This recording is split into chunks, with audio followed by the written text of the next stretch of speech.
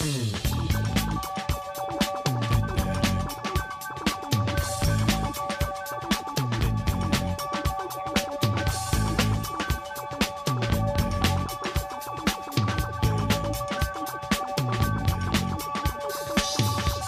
find yourself living in a shotgun shack, and you may find yourself in another part of the world, and you may find yourself behind the wheel of a large automobile, and you may find yourself in a beautiful house with a beautiful wife, and you may ask yourself, well, how did I get here? Letting the days go by, let the water hold me down. Letting the days go by, water flowing underground into the blue again. Hey, how's it going, everybody? This is Chris. Welcome to episode 209 of X-Lapsed, where I'm trying to get this recording in a little bit early today. It's a pretty busy day here at the house.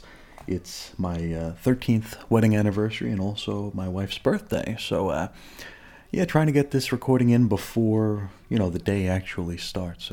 It's not like you guys know that I'm recording this while it's still dark out in the morning, but it is, and, I'm not even sure what we're doing today. I've got a lot of planning on my plate. Usually, for our anniversary, we would go up to Washington State, up to Snoqualmie Falls, where Twin Peaks was, the setting for Twin Peaks there, that the Salish Lodge.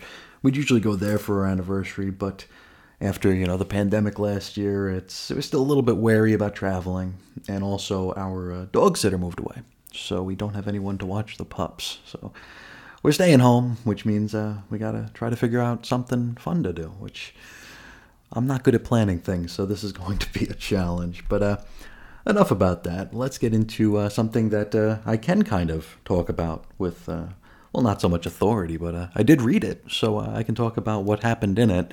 This is an issue of New Mutants. This is New Mutants Volume 4, number 18, out of July 2021 cover date. The story's called Homecoming, written by Vida Ayala, art by Rod Reese, letters VC's Travis Lanham, designs Tom Muller, head of X's Hickman. Edits, Bisa White Sapolsky, cover price $3.99. Went on sale May 26 of 2021. Now we open at the Singing Falls of Krakoa, where Danny Moonstar is facilitating a conversation between the Koimon twins. Now, Shan explains to Tran that all the best psychics of Krakoa have tried working their hoodoo in order to separate them and, to get Tran out of her head, but they've all failed. She knows that so long as she's still alive, Tran will very likely remain trapped inside her mind. Tran's just confused as to how they're able to communicate. After all, they're not in Otherworld at the moment, and thank anything and everything you find holy for that. Anyway, Karma explains that death is no longer permanent for mutants, and is under the hopeful assumption that, should she die, both Koimons can be brought back in their own bodies. But since suicide isn't really an option here, in so many words anyway, the best idea she can come up with is to attempt to separate them via the Crucible, which of course isn't a surprise to us. We read this at the cliffhanger last issue. She asked Danny to be her, to do her the favor, and looks like Danny is going to comply. Karma then comes out of her trance and asks if Danny is, all right. She's fine, but she doesn't want to keep everybody waiting, so I guess we're going to do this straight away. But first, an info page.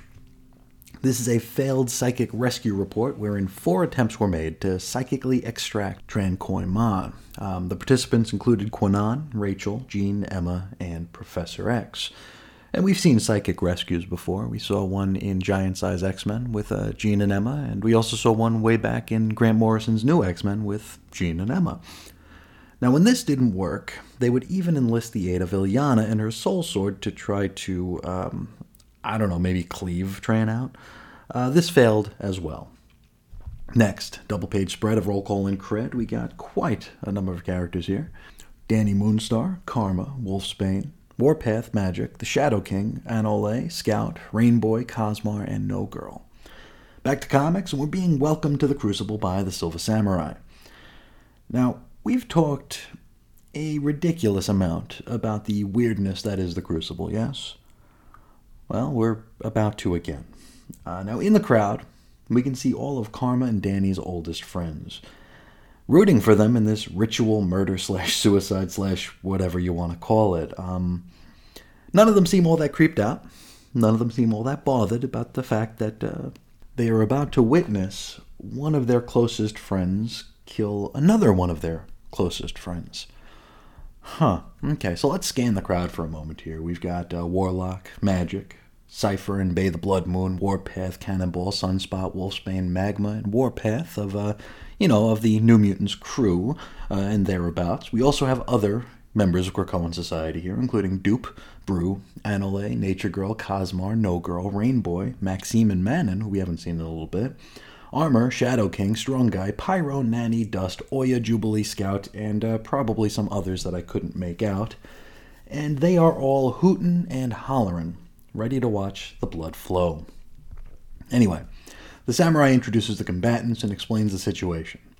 Then the bell rings here, and it almost looks like Danny and Shan are having themselves a play fight. Neither of them are really giving their best effort here. It's almost like they're dancing with one another. Now, off to the side, we can see that Cosmar is watching and is incredibly bummed out by all of this. Now, if we remember, she had asked Danny to do her the favor a few issues back, but Danny refused. So it's not terribly difficult to see why this turn of events would upset her, because, it seems kind of like, or almost exactly like, a double standard, right? And yet another indictment on how the rules and laws of Krakoa really are on a case-by-case basis, and maybe have a little bit more to do with how high you rank and maybe who you know and who you're friends with than anything else. Now, Karma's situation here is, at the very least, a bending of the rules, right? Now, this was something not afforded to Cosmar, and again, you can see why she'd be upset by this. From here, we pop over to an aside with Scout chatting up Warpath. Now, she asks him an awkward hypothetical, but actually completely real question. Now, about having a group of friends who are unhappy and who might be resorting to doing some sketchy stuff. Now, of course, she's referring to the, Shadow King's oddities, right? They're considering using X-Factor's cadaver form in order to transmit their consciousnesses, right? Anole told her all about this last issue, and they had a bit of a falling out. Now, as she explains this, she kind of hems and haws, right? Because while this whole thing is very sketchy, nothing these hypothetical friends are doing is against the law, right? Nor is it really all that urgent, considering that the resurrection protocols are a thing. In case this whole thing goes a bit caca for them, they could just come right back if something goes wrong. Now, she also has a bit of a personal stake in this situation, because as Scout has reminded us a few times, and will remind us again before the end of this issue, she's been used by other people. She has not had control of her life for as long as she's been around. So, having been used, she thinks it's pretty uncool for these hypothetical friends to use these cadavers without their permission. Now, she doesn't exactly say that to Warpath, but we kind of get her gist. Well, James tells her to trust her hypothetical instincts here. This catches Gabby off guard, because she was maybe expecting a lecture, I guess. James tells her that, even though they're living this new normal on Krakoa, that doesn't mean that they just shield themselves and close their eyes to potential dangers on the horizon. Just then, Shadow King's oddities, they take their leave of the Crucible, not wanting to watch any more of Danny and Karma's semi-violent dance routine. Warpath then asks Scout to level with him for a minute. He's like, hey, if you're in any real trouble, tell me and I'll help you. She declines. And he tells her, hey, I'll be here if you change your mind and if this is, a real thing and not a hypothetical. And Scout gives him a thumbs up in response as she walks away. We jump back to the fight, and it's more fake-ass fighting. And at this point, I'm almost hoping that Karma somehow accidentally wins this thing, just to see the reaction of the crowd. Danny judo tosses Karma to the ground, but then kind of just stands there. It's almost reminiscent of like a pro wrestling match where the competitors kind of botch a spot, and not being able to think on their feet, they kind of just stare at one another like they lost the plot, right? Now, this illustrates one of the inconvenient truths of the Crucible to me. Now, it's depicted as this honorable fight to the death, this beautiful, ceremonial fight to the death when, in reality, it's just as predetermined as a professional wrestling match. One combatant will win, one will lose, and the end result is never in doubt. So maybe not so much honorable. This is basically suicide via friend, right? Or via proxy. I don't know. Now, as the girls awkwardly stare at one another, Tran pops into Danny's mind to accuse her of welching on their deal. And so they begin to fight. This time for real-ish.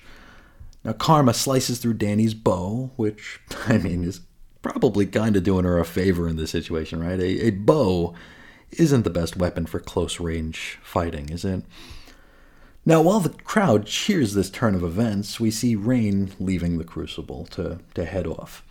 Now, our scene shifts over to the Boneyard Body Farm, and, I suppose we should enjoy anything X-Factor related while we still got it. Now there, Shadow King's oddities are planning on trying out their tandem power dealie to body swap. Before they can begin, however, Scout shows up to give them some more of her reasons as to why they probably ought not do this.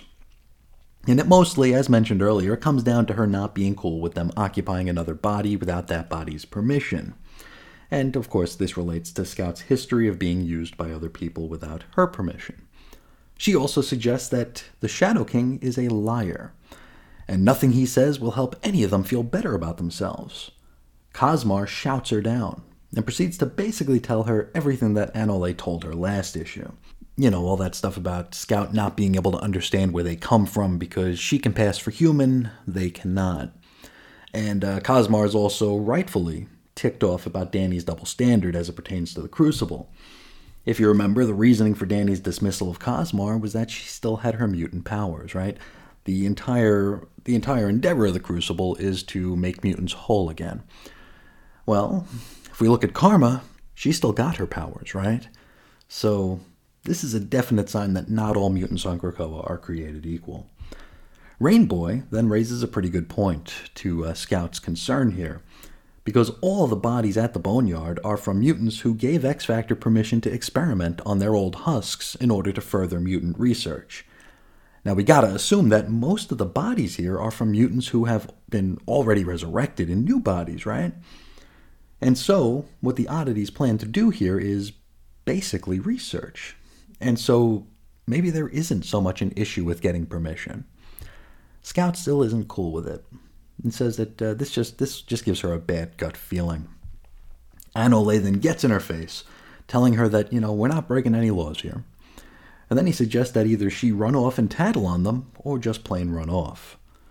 Right around now, Rain wanders up and asks Scout if they can maybe have a sidebar and chat for a bit.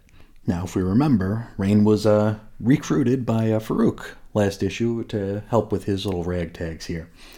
We jump back to the Crucible. It's getting to the point where Karma knows she's about to die. And in her last moments, she begins having fears that, maybe bringing Tran back might not be the best idea, which, a little too late for that, isn't it?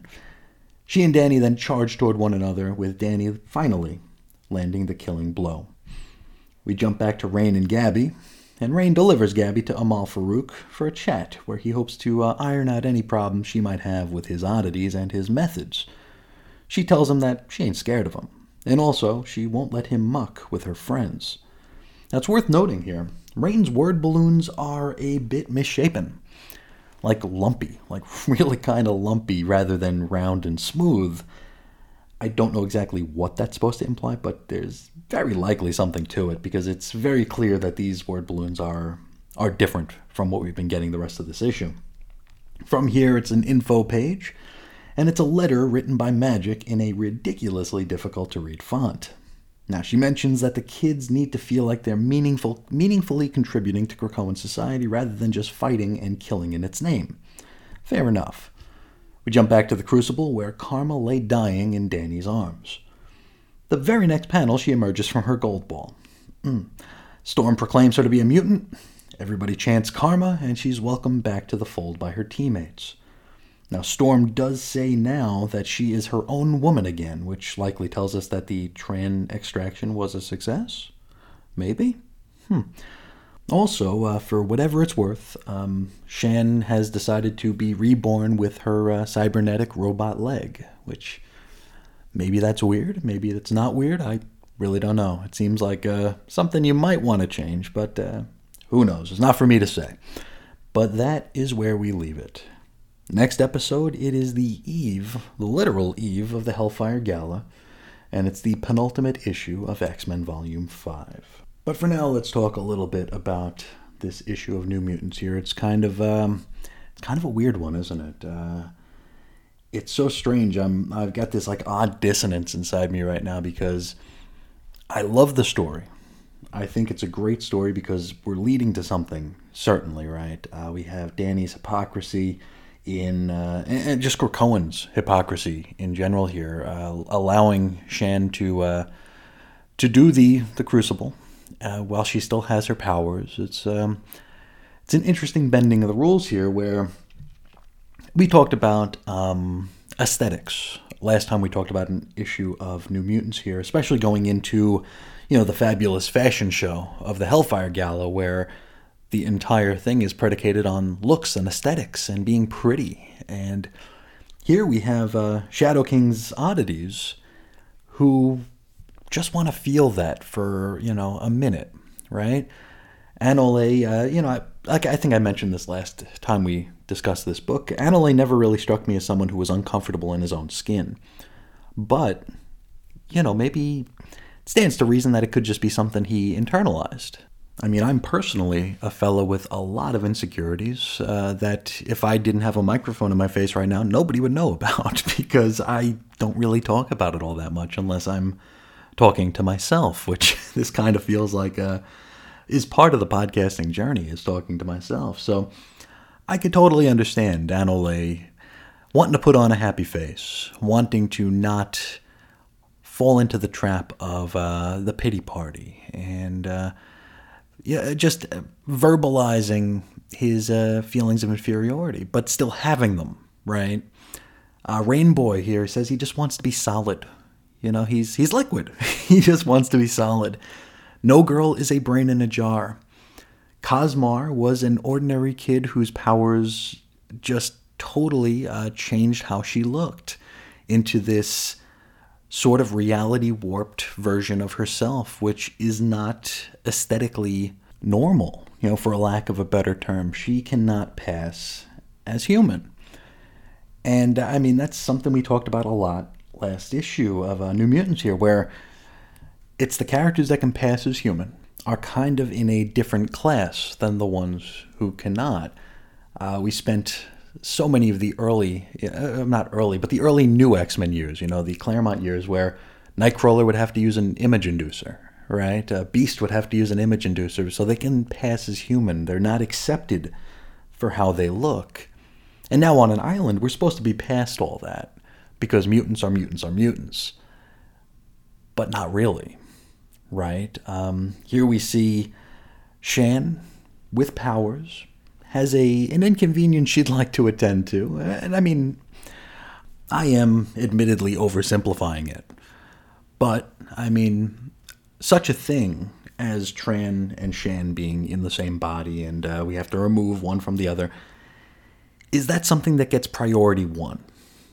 I could see it being something that they'd like to attend to, but here it's being given priority over other resurrections. And I'm not sure if I'm really over-romanticizing this or thinking too hard about it or seeing things where there isn't any, but I really see this as a kind of a Rubicon in establishing that the fact that there is a class system on Krakoa, where it was the mutants against everyone, right? The mutants they are their own people, and humans are their own people, but within humanity there are classes, and now we're finding that within mutants there are classes. And I feel like this is really that line in the sand that says that, where rules are not made for everybody. If you're lower, on the pecking order, those rules are going to be more rigid than if you're higher and if you have friends in high places. So as far as all that goes, I thought this was a wonderful, wonderful issue because it just gave us so many questions. That said, there's something about this issue that really kind of stuck with me in a negative way. This use of the Crucible to do what they did here, the romanticizing of this, the battle being honorable, this battle being noble, beautiful, when it's really not. But that's the point, right? I think that as observers, as we are, as readers, I think we fall in the Nightcrawler camp here. We can see that this just doesn't feel right. We can't come up with a valid reason as to why it doesn't feel right, other than the fact that it just doesn't feel right in our gut. And I mean, that's something that Scout talked about today. She talked about her gut feeling. She can't explain why something's wrong. It's kind of like those old obscenity hearings where it's like, well, what's obscene? It's like, I don't know, but I'll know when I see it. It's kind of like that, where it just doesn't feel right. And these characters feel like they're not in character. Having the whole New Mutants family in the crowd cheering as Danny kills Shan. There's something wrong with that. There's a feeling in our gut. We can't point to why, because Shan literally came back one panel later and better off, right? We can assume that she's no longer got Tran in her head, considering that Storm referred to her as being, her own woman again. So it was a net positive for Karma, but at the same time, you're thinking, like, this just doesn't feel right. So it's that dissonance that really makes New Mutants the special book that it is, because as I was reading this for the first time, I was really confused, not with the story, but with my feelings on the story.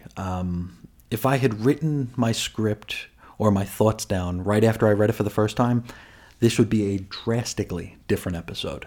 This would be me hooting and hollering, cursing at this book, saying that I can't believe they did this. But when you let it settle and you realize what this is depicting, whether it's imagined or not, it's food for thought, and food for thought is never a bad thing.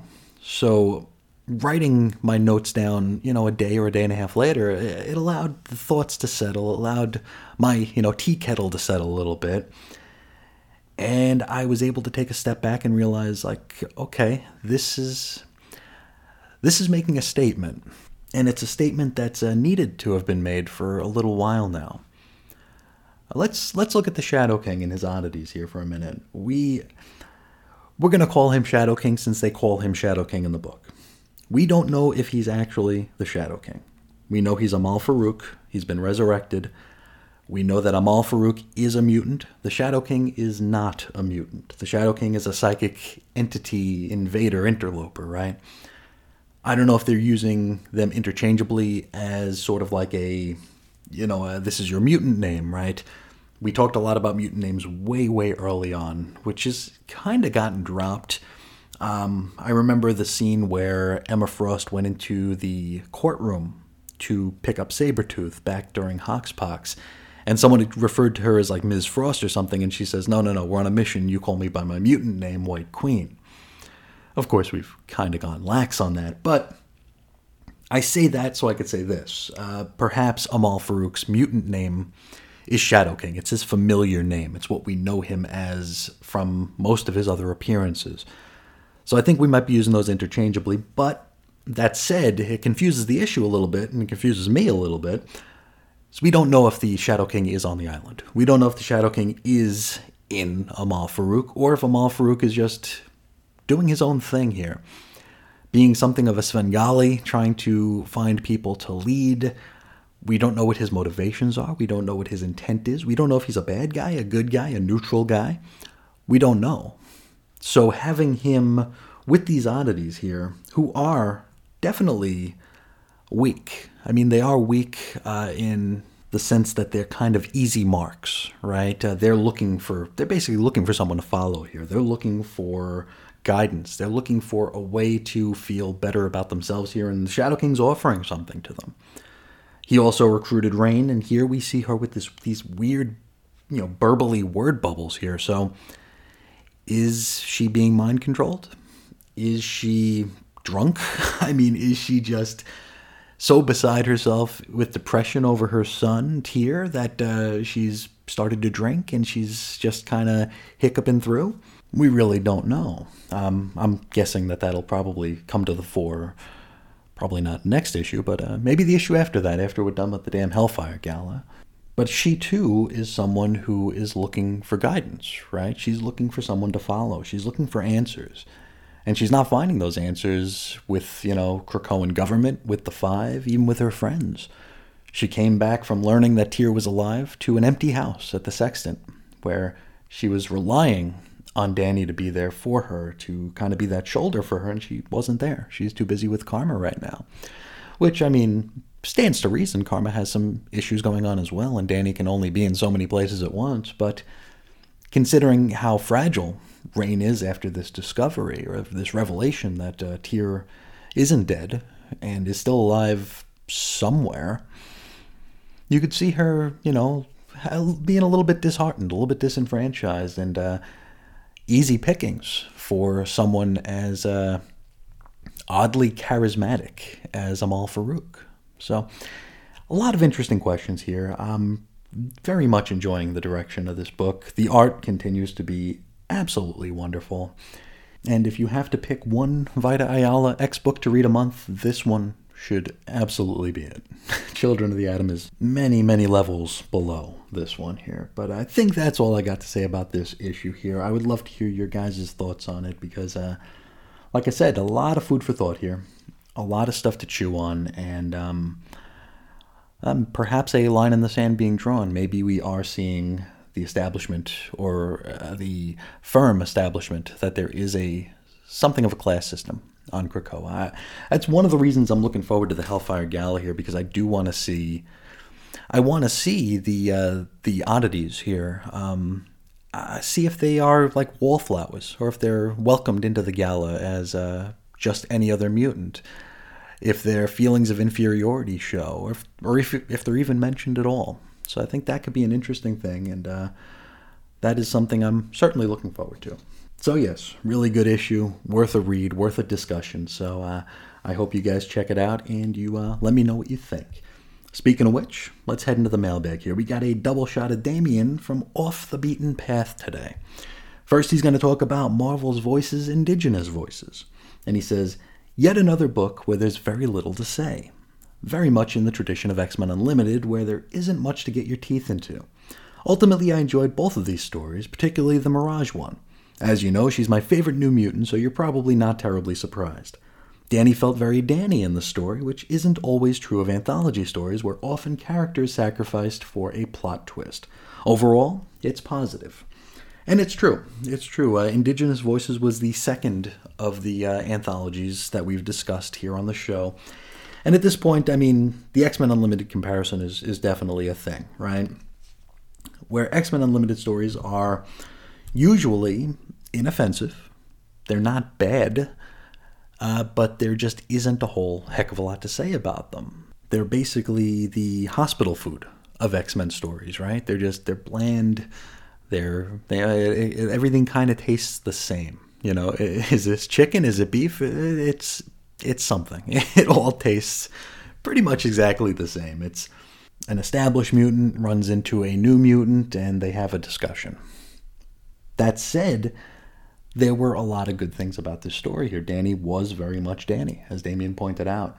And also, as Damien pointed out, usually these anthology stories, it wouldn't be going the extra mile. It would be going 1 mile less, in that it wouldn't matter who the characters are. Right? It could just be, you pick any 3 X-Men, and they could fill the story. It's Beast, it's Mimic, and it's the Changeling, or it's Colossus, Wolverine, and Nightcrawler, or it's Gambit, Bishop, and Jubilee. It doesn't matter. Usually that's how it goes in anthology stories. Here, it had to be Danny, right? Because this was very Danny-centric, and I feel like the story really served Danny well. There was the question that, I'm going to call him Somnus because I think it's Somnus, but there's the bit where he questions Danny's affiliation. Is it her native roots, or is it her new Krakoan roots? And Danny's like, both. Which is the simplest answer. It's also the most poignant and most honest, which I really, really loved. When I first read the question, I was afraid we were about to get a pretty big soapbox, and we didn't. And that's something I got to give credit to all of our Marvel's Voices anthology stories that we covered here. Every one of them could have veered into soapbox territory, and they didn't. They've all been very, very subtle and more celebratory than condemning of others, which is always very, very nice to see. Next up, Damien's talking about our Black Cat two-parter here, where Wolverine hung out in Madripoor because of course he did. Damien says, time for my feedback on the two-part Black Cat and Wolverine team-up. I really enjoyed this. Chris Anka's artwork is so joyously full of life, and the story is the same. I've long been a Black Cat fan. In fact, I covered an issue of Marvel Tales in episode 7 of my podcast that featured a reprint of a story that I read in a Marvel UK comic when I was 8 years old. I must take the time to read through the whole series on Unlimited.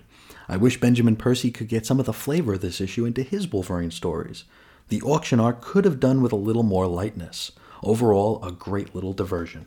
And I agree with everything Damien said there. This was a very fun two-parter and had a lightness that we just don't really get in the X-books quite as much. I don't want to say that this book was a joke book, because it wasn't. You know, it didn't take itself too seriously. It took itself seriously enough to continue the story of Black Cat and the things, the trinkets that she needed to steal in order to do whatever it is she was going to do.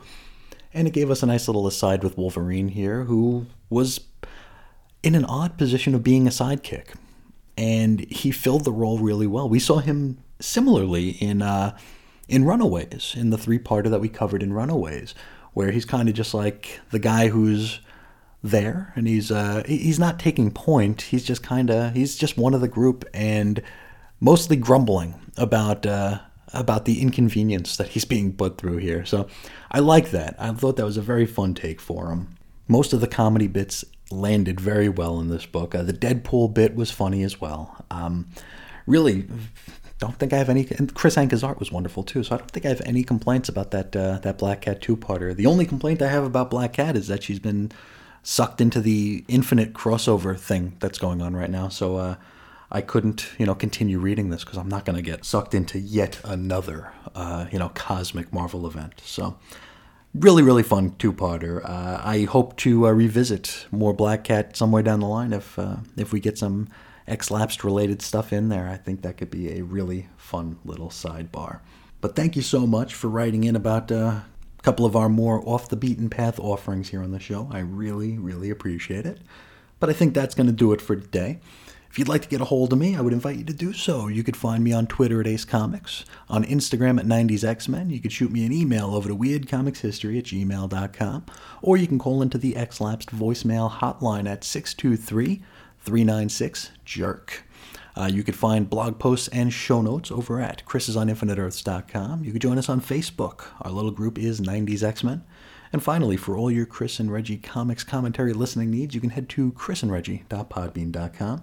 And as I've been saying day after day after day, if you like what you hear there, or at least appreciate the effort that goes into it each and every day, I would love for you to spread the word, share the show, tell a friend or two. It would really, really mean a lot to me and the show. I think I got most of that out in one breath. I'll have to listen back to see if I did or not. But I would like to thank you all so much for sharing some of your time with me today. And until next time, as always, I'll talk to you again real soon. See ya.